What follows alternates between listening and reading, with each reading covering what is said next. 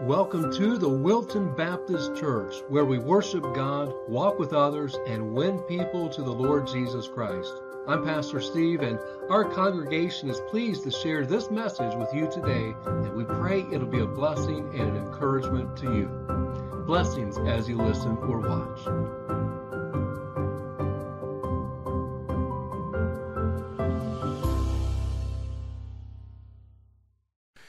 So let's go to Matthew chapter 13. Matthew 13.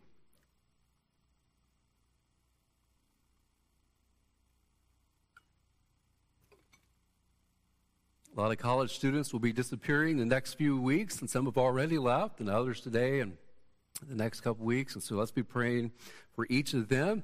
And then before you know it, school will be here. There's a lot to do for a lot of people. So hang in there. Keep it up. Stay energized and fresh in reading the Bible and staying close to the Lord. Matthew 13, snapshots of Jesus and his kingdom. And what a title for a message, the end of the world. And it's actually found in our passage here today. Years ago when I was young, we were on the farm and I was driving a tractor. We had disked the soil. We were putting in 2 or 3 acres of Silver Queen. That's that really tasty Silver Queen corn that I told you about. It tastes just as good as candy. If you get it when it's young and not really big kernels, it just tastes like candy. You can eat it right off the cob, not even cooking it. It's just really good. So we were putting in a couple acres of that corn, and I was the guy, maybe 13 years old, driving the tractor. I was putting in the rows. So I was hoeing the rows with the plow, 4 or 6 wide, so there'd be different, basically like a lane where you'd put the seed in. People were coming after me with the seed, and I was doing the driving of the tractor. And we had disked the soil, and I was just the young driver of tractors at the time, and I remember trying to keep that tractor going straight because of all the discs in the soil.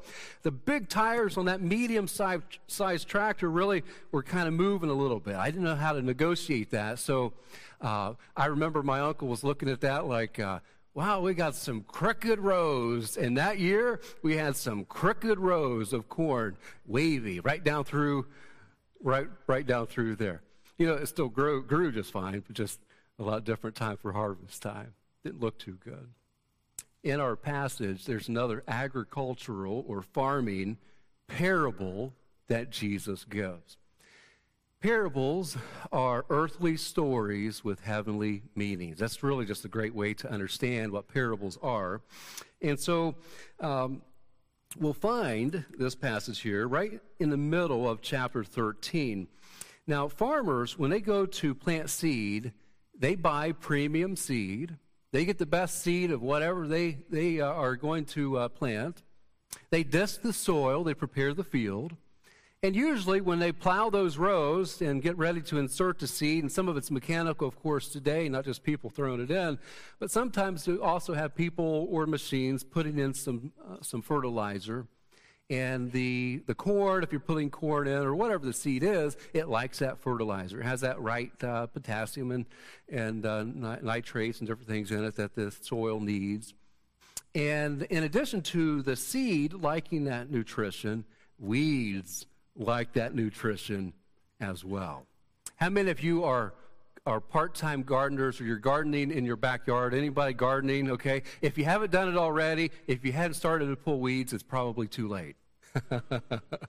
If you hadn't been staying up on top of that, I've been there. I know what you're going through. If it looks like whatever you planted is choking out, that's why. It's something that you stay up on, or else it'll just choke it out, no matter what you're planting, if it's tomatoes or corn or pumpkins or anything like that.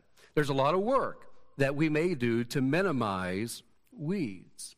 As Jesus gives us this parable, that's the story. There's some good seed, and then there's some weeds. When it starts to sprout up, you can't even tell the difference until the fruit is start to be growing on those sprouts. So here we are, Matthew 13, beginning in verse 24. Another parable put he forth unto them, saying, the kingdom of heaven, there's our phrase again, the kingdom of heaven, is likened unto a man which sowed good seed in his field. So this is what the kingdom of heaven is like. It's a similar thing. He's using this as an illustration in this parable. But while men slept, his enemy came and sowed tares among the wheat and went his way. So now you have good seed and you have weeds. That's what tares are. But when the blade starts to sprout, was sprung up, and brought forth fruits, then appeared the tares also. That's when they could differentiate and start to tell. Once the fruit starts to come up, and you can tell what it really is. So the servants of the householder came and said unto him, Sir, didst not thou sow good seed in thy field? And from whence then hath it tares? You bought premium seed. Why is all the weeds in this? He said unto them, An enemy hath done this. The servant said unto him, Wilt thou then that we go and gather them up? Let's get the weeds out of here. But he said, Nay, lest while ye gather up the tares, ye root up also the wheat with them. Let both grow together until the harvest. And in the time of harvest, I will say to the reapers, Gather ye together first the tares, and bind them in bundles to burn them, but gather the wheat into my barn. You think about the different farming grains that we are familiar with in the world today. Sometimes it's hard to tell weeds from the grass. Just think about your lawn for just a little bit. You know, your grass in your yard is essentially what a wheat is. Wheat and rye and barley, all of that. It's a grass. It's a type of a grass. It's all in the same genus of species, I guess you could say. And so there's different variety in the grass family. Wheat, maize, rice, barley, oats, corn is maize there, and all of those. And when they start to grow, until they start to really come up, you can't really tell the difference. And weeds are very similar to that. And that's the parable that Jesus is giving us. Now, he also gives us an interpretation of this, because he says, in the parable, don't pull up the weeds, because you may injure or harm or pull up the wheat. So you gardeners at home, it may be too late. You may destroy your plant. All right, so let's go on to the explanation then. Notice in verse 36. Then Jesus sent the multitude away and went into the house, and his disciples came unto him, saying, Declare unto us the parable of the tares in the fields.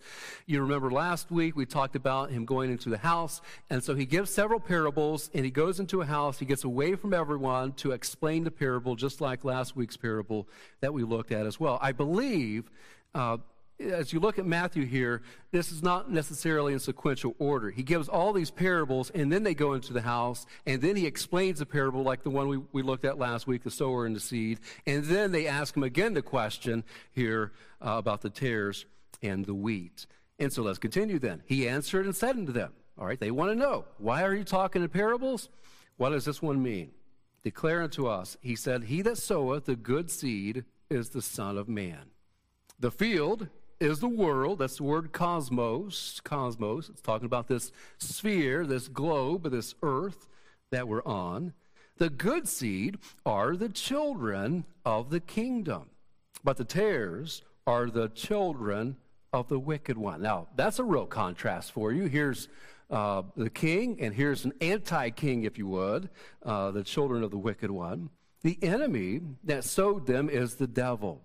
The harvest is the end of the world, and the reapers are the angels.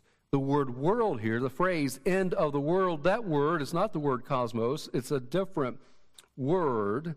It's the word aeonos. Aeonos, it means a space in time or an age. For example, if we were talking about the end of the medieval era, the end of the medieval world that happened a long time ago. That would be the way that we would use that same word. So he's talking about an end of a world, the way things are, is how that could be understood. And then he goes on, As therefore the tares are gathered and burned in the fire, so shall it be in the end of this world. The Son of Man shall send forth his angels, and they shall gather out of his kingdom all things that offend, and them which do iniquity. There's that word offend. The last 3 weeks, Jesus talks about, as we looked at these parables in this kingdom of heaven, he talks about offending. It's that word scandalon again, and it means to bait, to trap, to cause, to trip, or to stumble. So people who are causing others to trip up and stumble, and those who do iniquity, that word means sin, wrong, evil. You could say practicing lawlessness. They're practicing lawlessness. They're anti-God, against the Lord, and against anything that's true. And then he says that they will cast them, these angels then will cast them into a furnace of fire. There shall be wailing and gnashing of teeth. Then shall the righteous shine forth as the sun in the kingdom of their Father. Who hath ears to hear, let him hear. Listen up, Jesus says, to this important parable and the meaning of it. Now, we know the end, but we don't know when. We know the end, but we don't know when. We know what's going to happen. We know what will be taking place in the world. In this period that Jesus is speaking of, between his rejection, and he's already been rejected, that's when he begins to talk about the kingdom of heaven. He came into his own received him not. Then he starts to talk about the kingdom of heaven. And between that time and his return to this earth, we find he gives some information. He reveals a mystery like we identified last week, and these parables are revealing part of that mystery of what the time and what things will be taking place. Now, this age that he's speaking of that will come to an end is broader, includes the church age that we're living in. The church did not begin until, you could say, the day of Pentecost. I think that Jesus began the church. And you can also say, some people say it concludes at the rapture. And the church age ends at the rapture. Then there's 7 years of tribulation, and then Jesus comes back to earth and sets up his millennial kingdom. So there could be some variation as to how to understand what he's talking about, the end of this world as we know it, or the end of time as we know it, or the end of everything. That would be in Revelation chapter 20, and then the next chapter, Jesus makes a new heaven and a new earth. I'm going to run with that because I believe that's what happens because of Revelation chapter 20, that this is the end of all things on this earth. So out of this kingdom, he says, out of this kingdom, it does not necessarily imply that these sons of the evil one were in God's kingdom. They were in the earth because the field is the world. So that's what that's speaking of. And it's also important to understand that both this good seed and the tares, some people would call them the darnels, that's what they would call it back then, the darnels or the tares, are sown in the world. They're not sown in the kingdom, nor are they sown in the church. They're sown in this world, in the present day in which we're living in. And so with that in mind, let's consider this idea of the end of the world. Have you heard people talk about the end of the world in the last year, 2, 3 years? The end of the world? Well, a lot of things have changed, certainly. 1/3 of cults in the world, back before the year 2000, 1/3 of all cults in the world said the earth is going to end, or the world's going to end in the year 2000. They were off a little bit, I guess. Also, many read the Mayan calendar. Have you ever read this? History Channel put stuff out on this, maybe Discovery even. The Mayan calendar from the Mayans, and they said the world would end in 2012. All right, here we are 10 years later. They didn't read that calendar right. And those are all false things anyway. God has a timetable. We don't know that timetable. Satan doesn't know that timetable. The angels don't know the timetable. We don't know the timetable. And in fact, Jesus said only the Father knows the timetable. So we know the end, but we don't know when. Let me give you the players of this parable in verses 37 through 39. There's the Son of Man, that's Jesus. He's the King of the kingdom. There's the field, that's this earth that we are living in. There's the good seed, that's the children of the King. That would be those who are born again, having trusted Jesus Christ as their Lord and Savior. They believe the death, burial, and the resurrection of Jesus Christ. They've confessed their sin to God. They've asked Jesus to forgive them, and they have trusted him for their eternal salvation. They're not working for salvation. They're not joining the church for salvation. They're not baptized or having a creed for salvation. They are trusting the finished work of Jesus Christ. They are born again Christians, spiritually born again through the finished work of Christ, by grace through faith. So that's the good seed. Then there's the bad seed. The tares. We use the word weeds today, and they are children of the evil one, the Bible says. They are children of the anti-king, the one who is the enemy of the king, the one who is the enemy of God. Did you know there's a Bible passage that says that before we trusted Christ, if you are a Christian, that you were already living as children of the one who is disobedient, or you're children of the devil already? I mean, that's how we're born. We're already not sons of God because of our human nature. We sin and we choose to sin. We're born with sin. And so there's bad seed that tares children of the anti-king. And then there's the enemy. That's the devil, the Satan himself. He's the anti-king. The harvest is the end of the world, this age that we're living in. And then the reapers are the angels of God. And they do play a role at the very end of everything we'll find in another passage. This term, Son of God, sometimes you'll see that. And Jesus also uses the phrase Son of Man. And so this is an important phrase that he is talking about here. He says in verse 37, the Son of Man. This is the favorite designation of Jesus. Whenever he refers to himself, sometimes he says Son of God, sometimes he says Son of Man. He uses Son of Man more to indicate and to identify with us as humanity. That shows great humility on the part of Christ, because he is the King of Kings and the Lord of Lords, God in the flesh. But that's his favorite designation. And you find that in Matthew quite a bit as well. Matthew is all about the king, and it's written to the Jewish people so that they know he is the king that they have been looking for. But he's not so interested in the earthly realm as he is the eternal and the heavenly kingdom. When Jesus came, the people said, kingdom now, kingdom now. But he had something different and better in mind than just right now.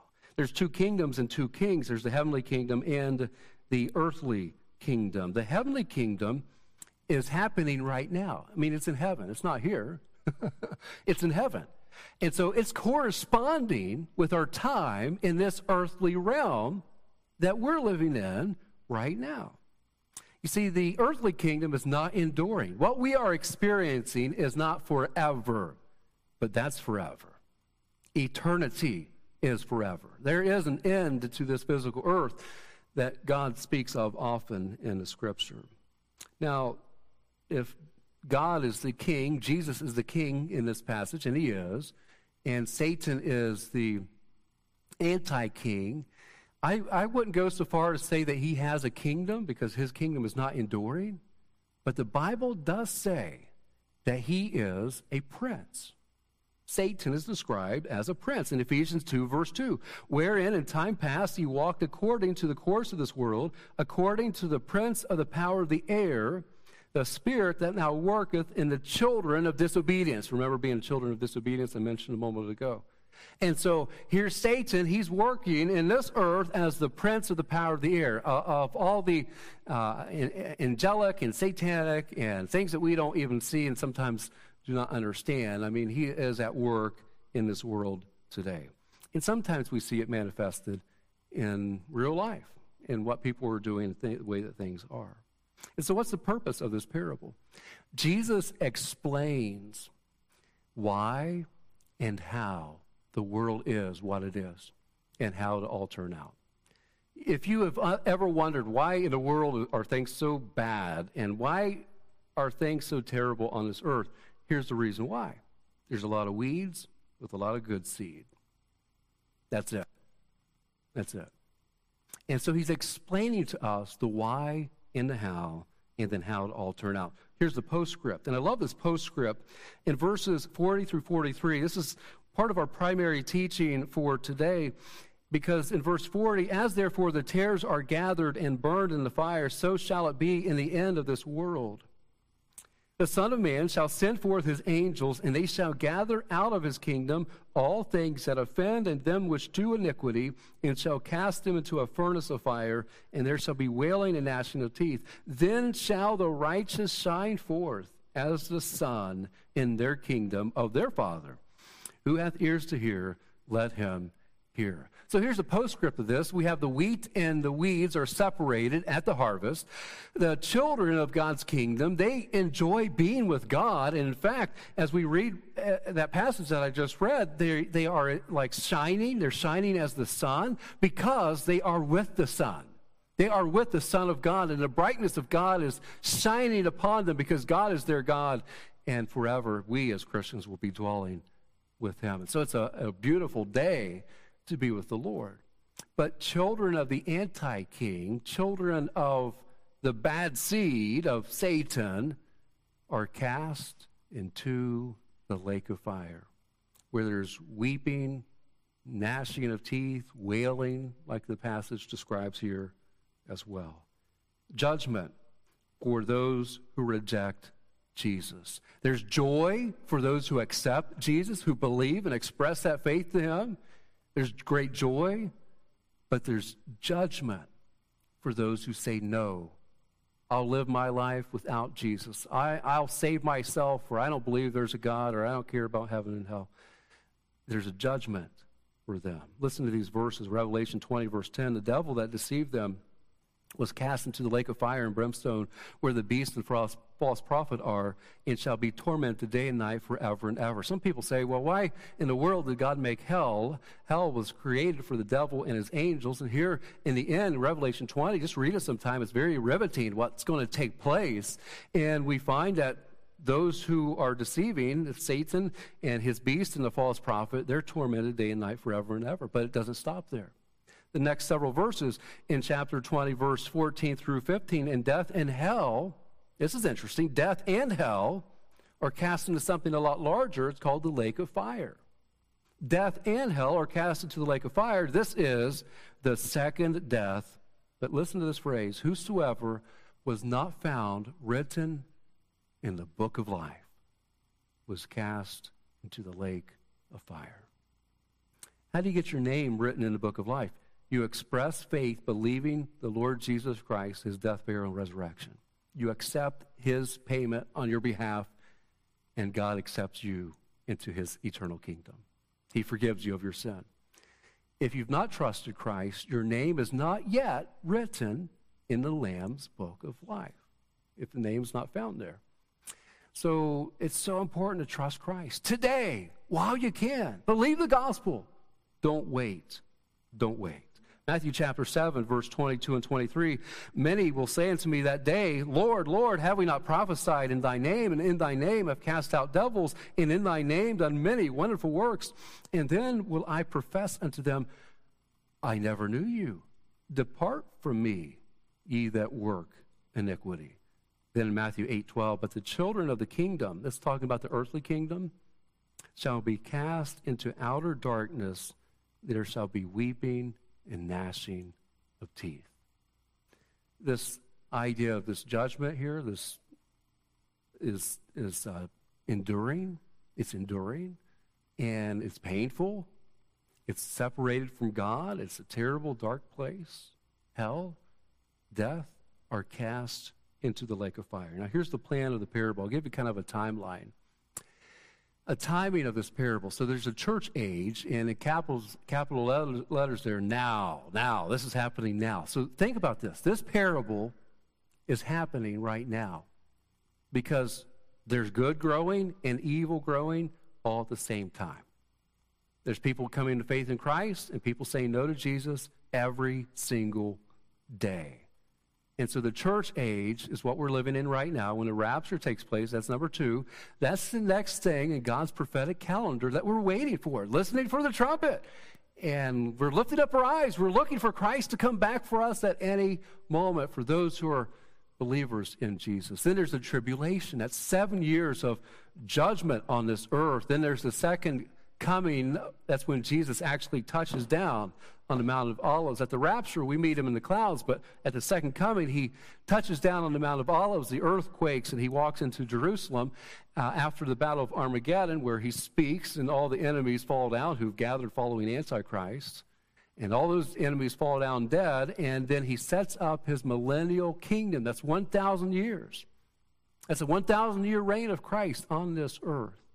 And then Satan's released at the end of that 1,000 years. It's amazing if you read Revelation 18, 19, and 20. Look at how all the timeline of events and things are taking place there. And he'll lead one final rebellion. And at the end of all of that, and I believe that's what Jesus is speaking of, at the end of all of that, there's a final judgment. We know this to be called the Great White Throne Judgment. And even those who did good things and try to live a good life and things like that, he'll say, "Depart from me, I never knew you," because they said no to Jesus by grace. We're saved by grace through faith. And then the Bible says that the heaven and earth will be dissolved. It's going to burn up. You know, people talk about the earth and the environment and things like that. Whether no matter what your view on that is, the Bible already says it's all going to burn up anyway. It's going to be supernatural. It's nothing we could do, by the way. It's not something that you could say is natural even, because it's specifically called judgment. When the earth is dissolved, when it all burns up, it's specific at this time frame here. You can look at the next chart if you would. It's very specific that it's God judging the earth, and he's going to start all over. There's going to be a new heaven and a new earth. So no matter what people say, it is all going to burn up at some point because God said so. So we know the end, we just don't know when. This is all just leading up to our message. This is just... all good preaching has to have teaching in it. Otherwise, you don't know what's happening, really. You have to have understanding of what these terms are and timelines and what words mean. So all that's just teaching to lead up to this. The principles of this parable. Planting is happening every day. Planting. There's seeds going in the ground, in the soil of this earth. I'm talking in the hearts and lives of people every single day. Some people will believe the gospel. Yes, I can't save myself. I can't work for salvation myself. My good works don't measure up to God. I'm separated from God because of my sin. I can't get there by myself, and I need him. And I am humbly admitting and confessing my need to believe Jesus and Jesus alone for my salvation. Would you please forgive me and save me? There are people who are trusting Christ alone for salvation. They're being born again. Then there are others who maybe they have good intent. They're like, well, I'm just living a good life, and I don't really know about this Bible thing, and maybe Jesus is the way, but I don't know. I believe there's a God. The devils believe there's a God, and they tremble. There's a difference between believing there's a God and believing that Jesus is the Son of God who resurrected and is alive to save you from your sin. There's a big difference. So there's other people who are good, they're religious, they're moral, things like this, but they've not yet trusted Christ. Then there are others like, I hate God. I hate God. How can you hate something that you say doesn't exist? It's kind of antithetical. I don't always understand that, but you have people like that as well, or others just like, I don't care, there's no heaven, there's no hell, we're just here. Some famous actress died a couple days ago, and her son said, I hope that she can now enjoy... What was his expression? He said, eternal freedom. Eternal freedom, like she's just kind of floating around out there or something. And I felt so sad about that because that's totally not what the Bible teaches. So you have people that believe a lot of different things over here, and they're not all necessarily trying to be against God. Some of them are, but they haven't yet trusted Christ. They need to believe the gospel. So there's seeds being planted every single day. Some will embrace naturalism or atheism or evolution or some false religion, but both seeds planting is happening. Now, Satan, he is trying to overthrow the attempt of God to plant the seed where people would actually trust Christ. But we know that this is happening every single day. While Satan's trying to advance his kingdom as the prince, Jesus is advancing his kingdom. That's why we talk about missions and sharing the gospel and inviting people to church and giving tracts and sharing Bible verses with people. Now, both good and evil are growing. You know this to be true. There's so much evil and corruption everywhere, all around us. Why is the earth so evil and getting worse? Have you asked that question recently? Have you thought it, at least in your mind? I mean, it seems like things are getting worse. If people who believe in evolution say, mankind's getting better, why isn't it really getting better? It's not really getting better. Why are people so mean? Just go to any school and watch some kids for a little bit. Why are people so mean? You know what I'm talking about. Just how humanity is. And evil is all around. How come the world is so confused about what is right and what is wrong, to the point where people don't even seem to know that this is up and this is down, or this is left or this is right? I mean, people are just so confused, more confused than perhaps ever in the history of the earth. Why is that the case? This parable really explains that. You have good growing and you have bad growing at the same time. How is it that basic truth, honesty, and reality, what is really real, how is it that it's all been turned upside down? And people don't know what is right, what is wrong, etc., things like this. Well, 2 Timothy tells us, Paul told Timothy that in his days it would be like this, and just think about how bad in the 2,000 years since this was written it will be, and it is. But evil men and seducers shall wax worse and worse. Sin's going to increase. They're going to be deceiving and being deceived. Some people have blinders on their eyes and they don't know it. Kind of like one of the other messages a few weeks ago that we talked about. People having their eyes open but not seeing. I mean, that's kind of like what that would be. Think about how things are getting worse. The world players are preparing for their anti-king, their antichrist. They're preparing for someone to solve all the problems of this world, and they'll look to one person. All the governments, all the military, all the economy, all the religions of the world will at some point consolidate and say, this is our guy. This will take place in the tribulation, but we see the rumblings and we see the preparation of the earth for this moment. Globalism, the economy, military, governments, religion, all this consolidated in the tribulation time, and things are moving that direction right now. Here's a picture of Klaus Schwab. He is the president of the World Economic Forum. Now, these are major players. They're billionaires and trillionaires. Leaders of governments, leaders of military are involved, innovators, tech people, all these people. They get together, and if you go to their webpage, now you have to sign in a little bit on some things. But here's what he said just 2 years ago. The pandemic represents a rare but narrow window of opportunity to reflect, reimagine, and reset our world. And they talk about things like consolidating food, consolidating militaries, consolidating, for peace, consolidating currency. There are countries today that are trying to get away from all cash, go cashless, go all digital. It's a lot easier for people to track and to know what you're doing, to know how you're living and what's valuable and important to you. And so all these people, commercial players and Hollywood people, all kinds of different people are all collaborating together. This isn't a conspiracy thing. You can go to their webpage and look at it. These are real people that you could go talk to, and they say, this is our plan to get the world all together. Now, here's the problem with this. Kind of like back in the Tower of Babel, you can read about that in Genesis. These people are trying to advance the earthly kingdom. Who's the prince of the power of the air? That's Satan. This is antithetical to God. It's against the Lord. It's anti-king, anti-God's kingdom. Christians are serving God, and God is the one who is advancing his heavenly kingdom. And that's part of the reason you're here today. You're interested in spiritual things. You want to know about the Lord Jesus Christ.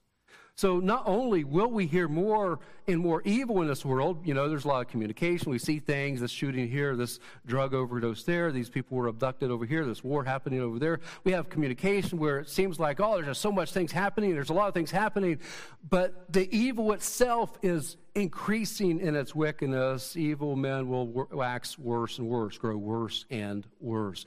Drug dealers and human trafficking and scams and assaults and hatred and fighting and stealing and cheating and killing will all continue to increase. I think it's wise to be street smart, to be able to defend yourself and to protect your family, because the world is getting more and more evil. You say, how much more evil can we take? Well, the Bible says that this earth, the actual earth, is groaning for the day of redemption. That means when Christ comes back and resets everything the right way, the way that God intends to. So this is the principles. Now, next would be the clock is ticking. The clock is ticking. There's a rapture that we're looking forward to. 1 Corinthians 15:52, in a moment, in the twinkling of an eye, at the last trump, for the trumpet shall sound, and the dead shall be raised incorruptible, and we shall be changed. I love the rapture. We're looking forward to this. When we meet the Lord in the air, and so shall we ever be with the Lord. Years ago, when I was driving a tractor back to the farming agricultural illustration parable that Christ gives. I was driving a tractor, and we were returning this kind of medium-sized tractor back to my uncle. He had a bunch of tractors, and so I was 14 or 15. I couldn't drive a pickup truck, and so we were driving down the road. Dad was in a pickup truck, for licensings and things, and I was driving this tractor. At the end of this country road, going up a hill, to take a turn to the next road was a stop sign. Now, 14, 15 years old, I mostly had driven tractors just plowing and going in straight lines on level ground, and so I had the tractor in the wrong gear. It was a gear too high to be able to start to accelerate after that stop, and so as I started to go, I hit the clutch, started to press the gas, and the front end of that truck, or the tractor started to raise up. Now, I'm already on an incline. It starts to raise up, kind of like at those county fairs, where they had those trucks rear up. It was doing that. 14, 15 years old, something like that. Out of nowhere, my dad flies through the air and jumps on the front of that tractor, balancing out the weight, hollering at me, "Let go of the clutch, let go of the clutch." Put it back in, or whatever he was saying at that time to make it safe again. And here's what the rapture is. Just like my dad flew out of nowhere to rescue me, Jesus comes back to rescue us so that we don't go through the 7 years of tribulation. That's what it is. That's what he's doing. He's rescuing us. So we're looking forward to that trumpet sounding, and only Christians will hear this. Everyone else is going to look around like, where'd all these believers go? Where'd all these kids go who the Bible indicates to us that they would go to heaven as well because they didn't have a chance to acknowledge him because they were too young to. So it's so important for us to be ready for the rapture. Be ready to meet Christ. 1 Thessalonians 4:17. Then we which are alive and remain shall be caught up together with them in the clouds to meet the Lord in the air, and so shall we ever be with the Lord. After the tribulation, then, there's a resurrection for tribulation saints who are persecuted to death by the Antichrist in Matthew 24:31. He shall send his angels. This is what we just mentioned in the other passage. He'll send his angels with the great sound of a trumpet. They shall gather together his elect from the four winds, from one end of heaven to the other. That's after the tribulation takes place. So there's another gathering that will happen. And then at the very end, the great white throne judgment, Revelation 20, verse 12. I saw the dead, small and great, stand before God. The books were open. Another book was open, which is the book of life. And the dead were judged out of the things which were written in the books according to their works. The whole reason these people are at the great white throne judgment is not because of their works. Their works are being judged. They're there because they said no to salvation through Jesus Christ. That's why they're there. Christians don't go to the great white throne judgment. We don't go there. We've already had those crowns we sung about to give back to Christ that we receive at the judgment seat of Christ. Principle next, then, is the harvest is near. The harvest is near. Every year, farmers do this. At the end of the season, they start to gather in whatever they planted. They get the fruit, they get the produce. We would do this as well. We'd get that Silver Queen corn. We'd walk down each row. We'd have a big bushel basket. We'd take off this ear and this ear and this ear. Usually you had 2 or 3 ears of corn on each stalk. And then we'd take it up and we'd fill up a whole truck with all these bushel baskets. And we'd go and take 1, 2 days, sometimes more, to shuck that corn. We'd shuck the corn, get it all ready. We'd freeze a lot of it. We'd eat a lot of it right there as well, a couple acres worth of that corn. And we never did this. We never did pull those weeds. Because at the harvest time, it's all done. But we would turn up the soil, and all those weeds would die. There's a judgment that takes place in this harvest that Jesus speaks of. There's a gathering, a harvest in verse 40. The weeds and the tares are judged in the end for rejecting Jesus. The good seed, the Christians, are rewarded by being with Jesus and being part of his heavenly kingdom. And they shine like the sun. I love that, because they are with the Son of God. The Christian today must be living for God. Live for Christ. Share Jesus with others in your lifestyle and in how you talk, and compel, encourage, challenge others with loving grace for them to believe the gospel as well. And at the same time, the world will continue to wax worse and worse. And non-Christians will live for this moment. They'll live for this world. They'll live because they're children of the anti-king at the moment. Matthew 24:36, Jesus said, "Of that day and hour no man knoweth, no, not the angels in heaven, but my Father only." So we know the end. We just don't know when. I have one more story. Seattle's Superdome. Back in the day, for 24 years, this Kingdome was used for the Mariners and the Seahawks, and sometimes the Supersonics played back when the Supersonics were a team. And there was a Maryland-based controlled demolition team that was sent to demolish this structure back in the year 2000. They hired this company out of Maryland to go, and they were going to implode this 25,000-ton building. You can see it right there, this huge Coliseum. And it was remarkable about the measures they took to ensure that no one was hurt. They had experience with over 7,000 demolitions, and they knew how to protect people. Engineers checked and rechecked the structure many times. They sent people in to look. They looked in every closet. They looked in every bathroom. They looked under everything, all the bleachers, everywhere they could. They sent people in to look, to evacuate. Several blocks around the Kingdome were evacuated. They put up ropes, they put up cones, they put up a loudspeaker all around for miles around this place about the impending implosion that's going to take place. And they were very careful to keep warning, and on a moment's notice, they could even stop the demolition if they had to and not have that trigger go off. They radioed to every person related to that event to take it down, to make sure they were all far enough away. Everyone checked in all right. They hit the button and it imploded. They went to great lengths to warn, danger, destruction. God has told us so many times. He's warned us so many times. Judgment, danger, watch out. Come to faith in Christ today. Believe the gospel for yourself. Christian, let's be real about our Christian life, to share Christ with others, because that raptured trumpet could sound at any moment. We know the end. We just don't know when. Let's take a moment and pray. Thank you for your good attention. 3 questions as we take some time to visit with the Lord. Do you know that you're a Christian? Do you know that you're born again? Have you trusted Christ? Sometimes we're religious or we're good people, but have you trusted Christ for yourself? Are you a Christian? Would you believe the gospel today?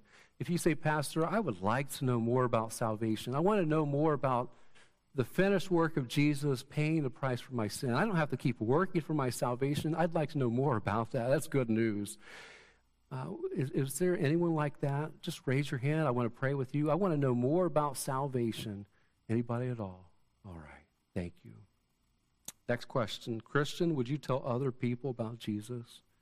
This week, is there someone that you know that you would love to share the gospel with, to tell others about the love of God, to give them this same warning?